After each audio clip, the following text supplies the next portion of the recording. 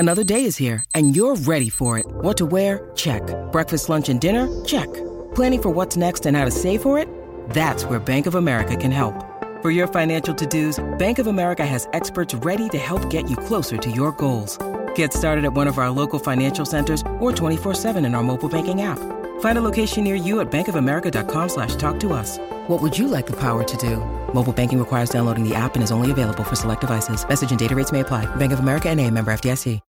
When you need mealtime inspiration, it's worth shopping Kroger, where you'll find over 30,000 mouth-watering choices that excite your inner foodie. And no matter what tasty choice you make, you'll enjoy our everyday low prices, plus extra ways to save, like digital coupons worth over $600 each week. You can also save up to $1 off per gallon at the pump with fuel points. More savings and more inspiring flavors make shopping Kroger worth it every time. Kroger, fresh for everyone. Fuel restrictions apply.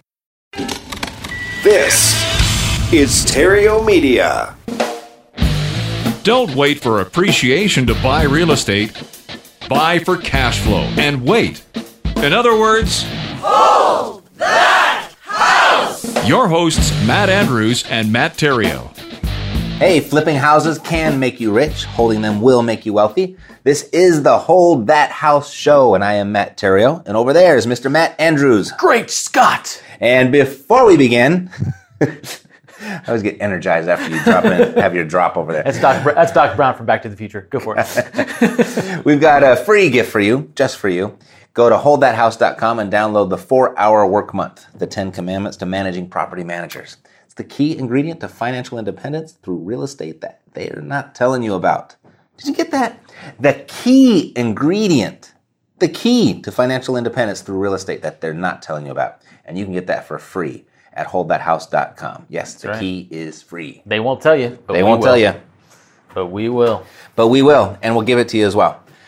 All right, so we're going to have a good subject today, I think. I think a lot of people are going to tune into this episode because it's a question that I think is a lot of investors' minds, a lot of landlords' minds, and that's how to raise rents. Yep, absolutely. And so, Matt, I'm going to turn a big portion of this episode over to you just because you've done a lot more managing of the actual properties than I have because you happen to live in your neighborhood. That's right. Of where you have investment properties or very close by, much closer than I do. Absolutely. So I'll chime in if I can add anything, but most of my stuff has been by property managers that have raised my rents.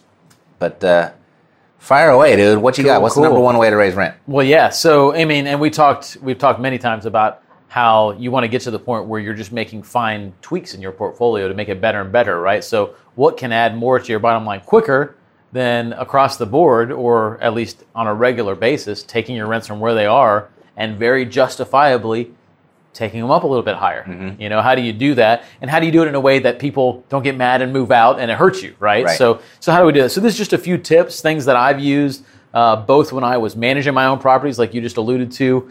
And you guys know I managed my own properties. I was a terrible property manager, actually. Managed my own properties for 7-8 years before I kind of came to my senses and hired people that were equipped to do that, had the right personality to do that, had the right tools. Mm-hmm. But I learned a lot in my time when I did that, so I knew what I wanted to hire.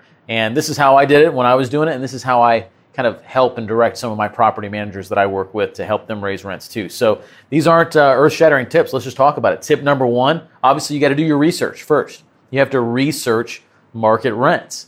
You're not going to raise rents, or at least not on a lot of people, without causing problems if you're raising them past the point that they could go and easily get another apartment or another house for the same price, right? So know those market rents. And your property manager, a good property manager, should be able to tell you that. He should be able to tell you, hey, we're a little bit low here on the rents, or I don't think you can get this much for the rent. You know, he should be able to give you a range there. But you can do this too. And this is something that you can do as you're looking at your statements, as you're looking at the markets that you're investing in, to use some simple tools just to see. And one that I like is Rentometer or Rentometer. You know, not a huge or robust tool. Just go to rentometer.com and you can basically type in a little bit of information. It'll tell you if your rent is high or low or average for the area. Have you been to that website recently? You know what? I think I have in the last couple of weeks. They've made some considerable upgrades. They have. Now they have a pro version. They limit to your number. It's not unlimited searches anymore. Right. So I went ahead and I upgraded, but got the pro version. Yeah.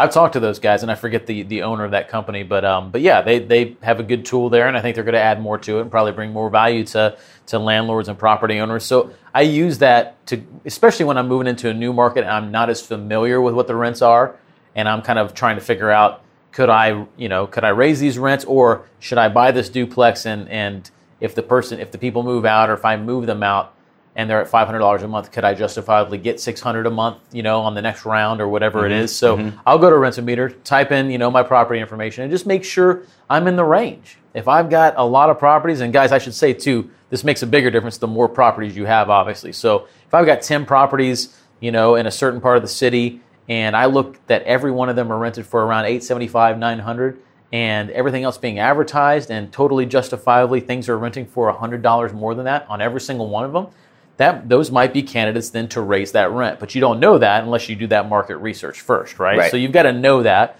Your property manager should be bringing you that information. But as the portfolio manager, which is what you are with the properties that you own, no matter where they are, it's your responsibility to sometimes call your property manager's attention to that and say, at least ask the question, could these rents be raised? Would it affect us adversely if we did that? So that's step one, is researching the market rents.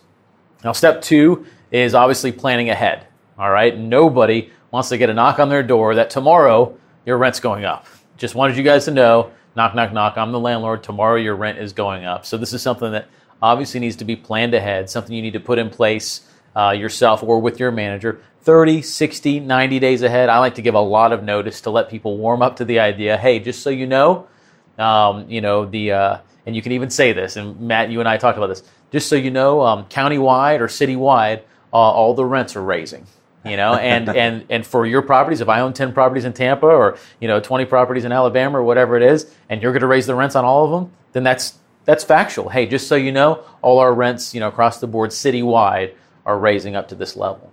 And it gives them some advance notice. It lets them know that, hey, this is a market kind of thing. This is a big industry or citywide thing, not a I'm raising your rent. I'm doing this to you or something like that. So, hey, everyone's rent is going up by $35. Much softer landing. Much softer landing. Please stand by.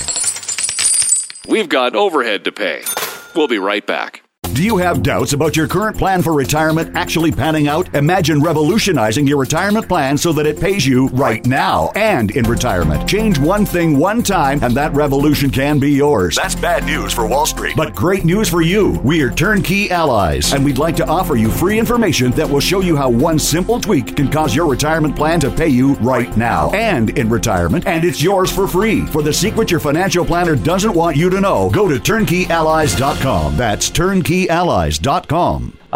Tip 3 is to do it in a tactful way. And, if your property manager ever meets with people face to face, that's not a bad place to, kind of at least let them know or prepare them for the idea that it's being raised instead of just receiving a notice on their door that their rent's going up by $50 or whatever it is. So being tactful about how you notify them about it is obviously big.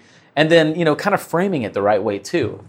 Whenever I was doing this personally, if I was talking to the tenant and I wanted to raise that rent by $35, I would say, hey, look, all the rents are raising this year by $55. And you're a long-term tenant. I really value you. And so I want you to know how much I appreciate you. And here's what I'm going to do for you. All these rents are raising. And most of them are raising to $55.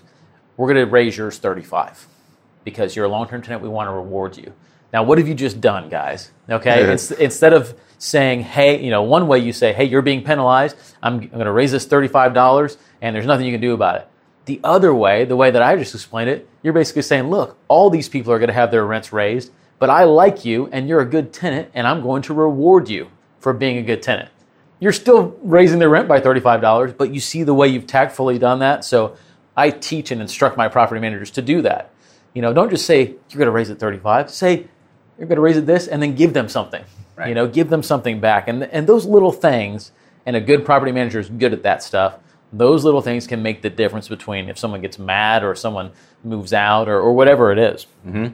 And, thinking about, too, we talk about, and this is, maybe property managers speak, there are nuisance raises and there are move-out raises.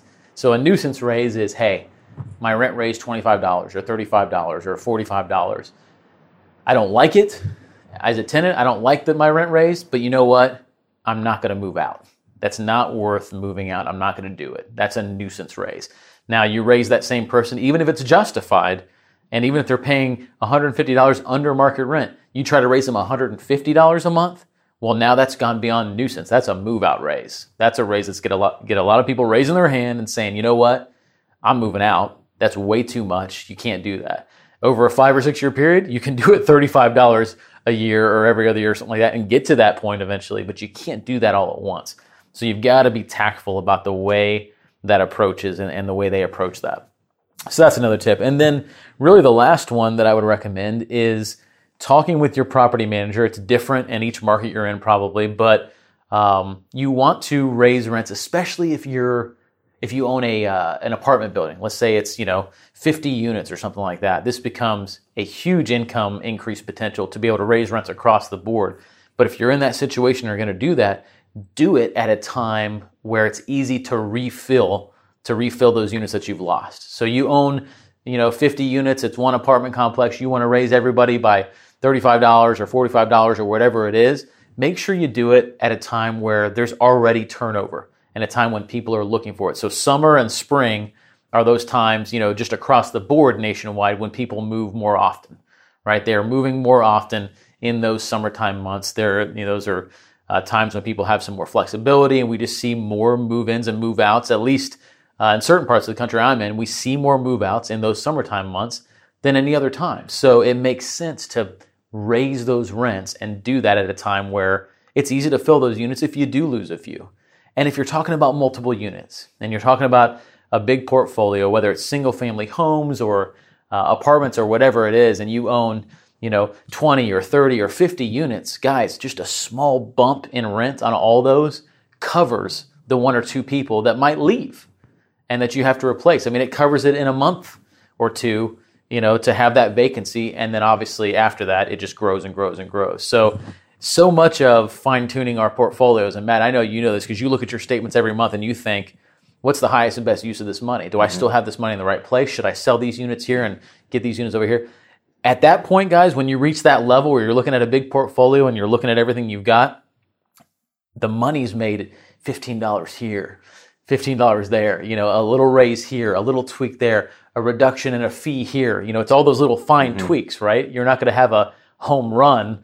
It's little tweaks, right? And you do that year after year. You just keep building that portfolio and keep putting that, forward into the right direction. And then that's when it gets to be fun, is when you're actually just making those little tweaks and you're saying, hey, these same properties produced this much more this year, and it was because I did these little things. So raising rents is just one of those tweaks. It's something that should be happening, and especially in markets where the rentals are really sought after. I mean, you should be doing that all the time because people are always going to look at it and say, you know what, $35 more or this much raise in rent. But if I left here and moved, I'd go over here and I'd pay that same amount. It's not worth moving, or maybe I'd even pay a little bit less over here. It's still not worth moving. And so just really identifying that nuisance raise versus the move out raise is a really big piece of it. And those are my tips. I mean, that's how I approached it. That's how I worked it when I was managing it myself. That's how I direct a lot of my managers to do it. And obviously, the better a manager you have, the more they're going to bring this stuff to you proactively. So, Matt, I know your managers, you're saying you don't deal with that too much because they're raising those proactively. How do you, just a quick question, how do you speak with them about that? Or do they have any general practices? Or are you just counting on them to research that market and know when they can do that? And they're always looking to do that. Right. They're always, my favorite question when I'm researching rents is, I'll ask the landlord, what is, if you had to rent this property in 30 days or less, what would you have to rent it at? So that kind of gives me real market rent. Sure. Because you can hold out for 2 or 3 months to trying to get that maximized rent. But if you lose 2 months of rent, you just killed the whole time that you waited. You're going to rent for a lot more to make that up over a year's time. Exactly. So I put a lot of faith in them there. But the one thing I wanted to point out that, you're talking about a $35 increase, a $55 increase, and that might not be a lot or sound like a lot. But I want people not to look at it from the dollar sign, because this is how I keep my portfolio growing and growing and growing. When you talk about, I keep analyzing each piece of how hard is this money working? How hard is this money working? And so just a $50 a month, say you have a $100,000 house, we'll just always keep our examples there so we can stay congruent. $100,000 house, you've got $20,000 into it. That would count the money you have into it plus your equity. Okay, so that's how much you have into that property. You got debt service on that. And say it rents at $1,200 a month, right? That is going to produce after debt service a 19% cash return. The cash on cash return, 19%. Just by increasing that rent by $50 a month, going from $1,200 to $1,250, which doesn't seem like a whole lot of money, but that increases your return rate by 2 points. Yeah. It takes you from 19% to 21%. Those small little increases in rent really have a significant impact on your return, how hard your money is working for you. Mm-hmm. And that's the number that I really like to focus on while I'm building my wealth, because I'm not done yet. I know, Matt, you think I'm disgustingly independently wealthy, but I'm not done yet. I think you're disgusting. I didn't know about that. No, just kidding. And so I'm still building. So I have a philosophy that I want to leverage as much as I possibly can while I'm building. Sure. And I measure that growth and how fast that my wealth is building by what the return is, those percentage points, right, not the dollar amount. Mm-hmm. I look at the percentage points to see how hard my money is working. And I know those little, just a $50 a month on one property raises me on my 2 points on my return. Sure. So I want people to look at that. So yeah, even if I took that times 10 or and times 20 10, or times 30, yeah, exactly. That's a big chunk of change. Right. And even if I just raised it $25, which would seem so insignificant, it still went from a 19% interest rate to a 20% interest rate, equivalent like to bank terms. Right. And you look at people when they're getting their financing done and they're negotiating over a 4.3% bank loan and a 4.5% bank loan. I mean, you're going, oh, this guy's ripping me off. He's charging me 4.5. I can get 4.3 across the street. Right. And raise your rent $25 and just drop it down to 3.3%. Right. You know what I mean? Like you dropped it a whole point by being able to do it this way. Yep. So don't trip over the nickels. That's right. Don't trip over the dollars to pick up the nickels. Exactly. Right. So just use your leverage. Get the best rate you can, but don't let that be the deal breaker. You can make it up with a $25 increase in rent. That's it, guys. And you're always looking for ways to finely tune that portfolio. You're always looking for ways to increase those percentages, like you said, and that takes working with the right managers in the right places and watching over what they're doing. And good ones will sometimes do that stuff on their own, but sometimes even good ones need a little suggestion, and say, hey, have you looked at, these 10 or 20 that you're managing over here? Could we do a round of raises there and get me to that percentage that I'm thinking about, and then obviously a good manager is going to help you figure that out, help you do that market research, help you figure out the tactful way to do it. But these have just been some good practices for me. And especially when I was first starting in rental properties early on and just had, 1 or 2 or 3 or 4 and was really living kind of hand to mouth because I was trying to put away properties, but I really didn't have, a ton of breathing room there. Man, that extra $25 times 4, that was $100. I mean, that was money. Right. Sure. And, money is money, right? Whether it's $10 or $100 or $1 million, every little bit counts. And I've always found that the money is lost and many times made on those little tweaks that have, kind of an overall effect on your portfolio. Right. And that's what I've always focused on. So should you raise rents? Yes, absolutely. Should you do it at the detriment of, losing good tenants at a bad rate? No. You've got to do it the right way, but you should definitely be looking to maximize the value of your property and the highest and best use of that property, your time and your money all the time. Right. I'll close it out with this. It goes both ways too. You can look at your expenses on the properties the exact same way. Yep. From someone who owns, over 100 units in multifamily. Sure. If I can chop down the grass guy, the lawn care down $100. Sure. I just dropped there's $100 raise I don't have to do now in my rents. And changing insurance companies. Changing insurance companies. Across the board, Absolutely. And knowing that you're getting a similar coverage, but it's costing you $100 less a year on each property or something, times 10 properties, times 20 properties, times 30 properties. Guys, that adds up so fast. It really does add up. And you don't know it until you kind of look at all the numbers when everything shakes out at the end of the year and you look at your taxes. But you can attribute, a big piece of the increases if you're managing your portfolio correctly to those little changes. So got to do it. Then you bring in the valuation of your property per the cap rate by doing those little adjustments. Oh yeah. And that's tens of thousands of dollars. Fun to pop into the pro forma, yeah. And there's 2 more episodes right there. So let's wrap that up. That's it for today. Flipping houses can make you rich. Holding them will make you wealthy. We'll be back next week. Until then, remember, don't wait to buy real estate. Buy real estate and wait. Hold that house! Contrary to popular belief, a lack of funding is not the biggest barrier to starting a business. It's excuses. But don't let a lack of funding be your excuse. We are Epic Fast Funding, and we'd like to fund your business with up to $150,000 in revolving credit lines. If you've got 60 seconds and a solid credit score, you could have access to your funds in as little as 7 days. Go to epicfastfunding.com to fill out our 60-second application. It's fast, it's simple, up to $150,000 in as little as 7 days. Go to epicfastfunding.com. This podcast is a part of the C-Suite Radio Network. For more top business podcasts, visit c-suiteradio.com.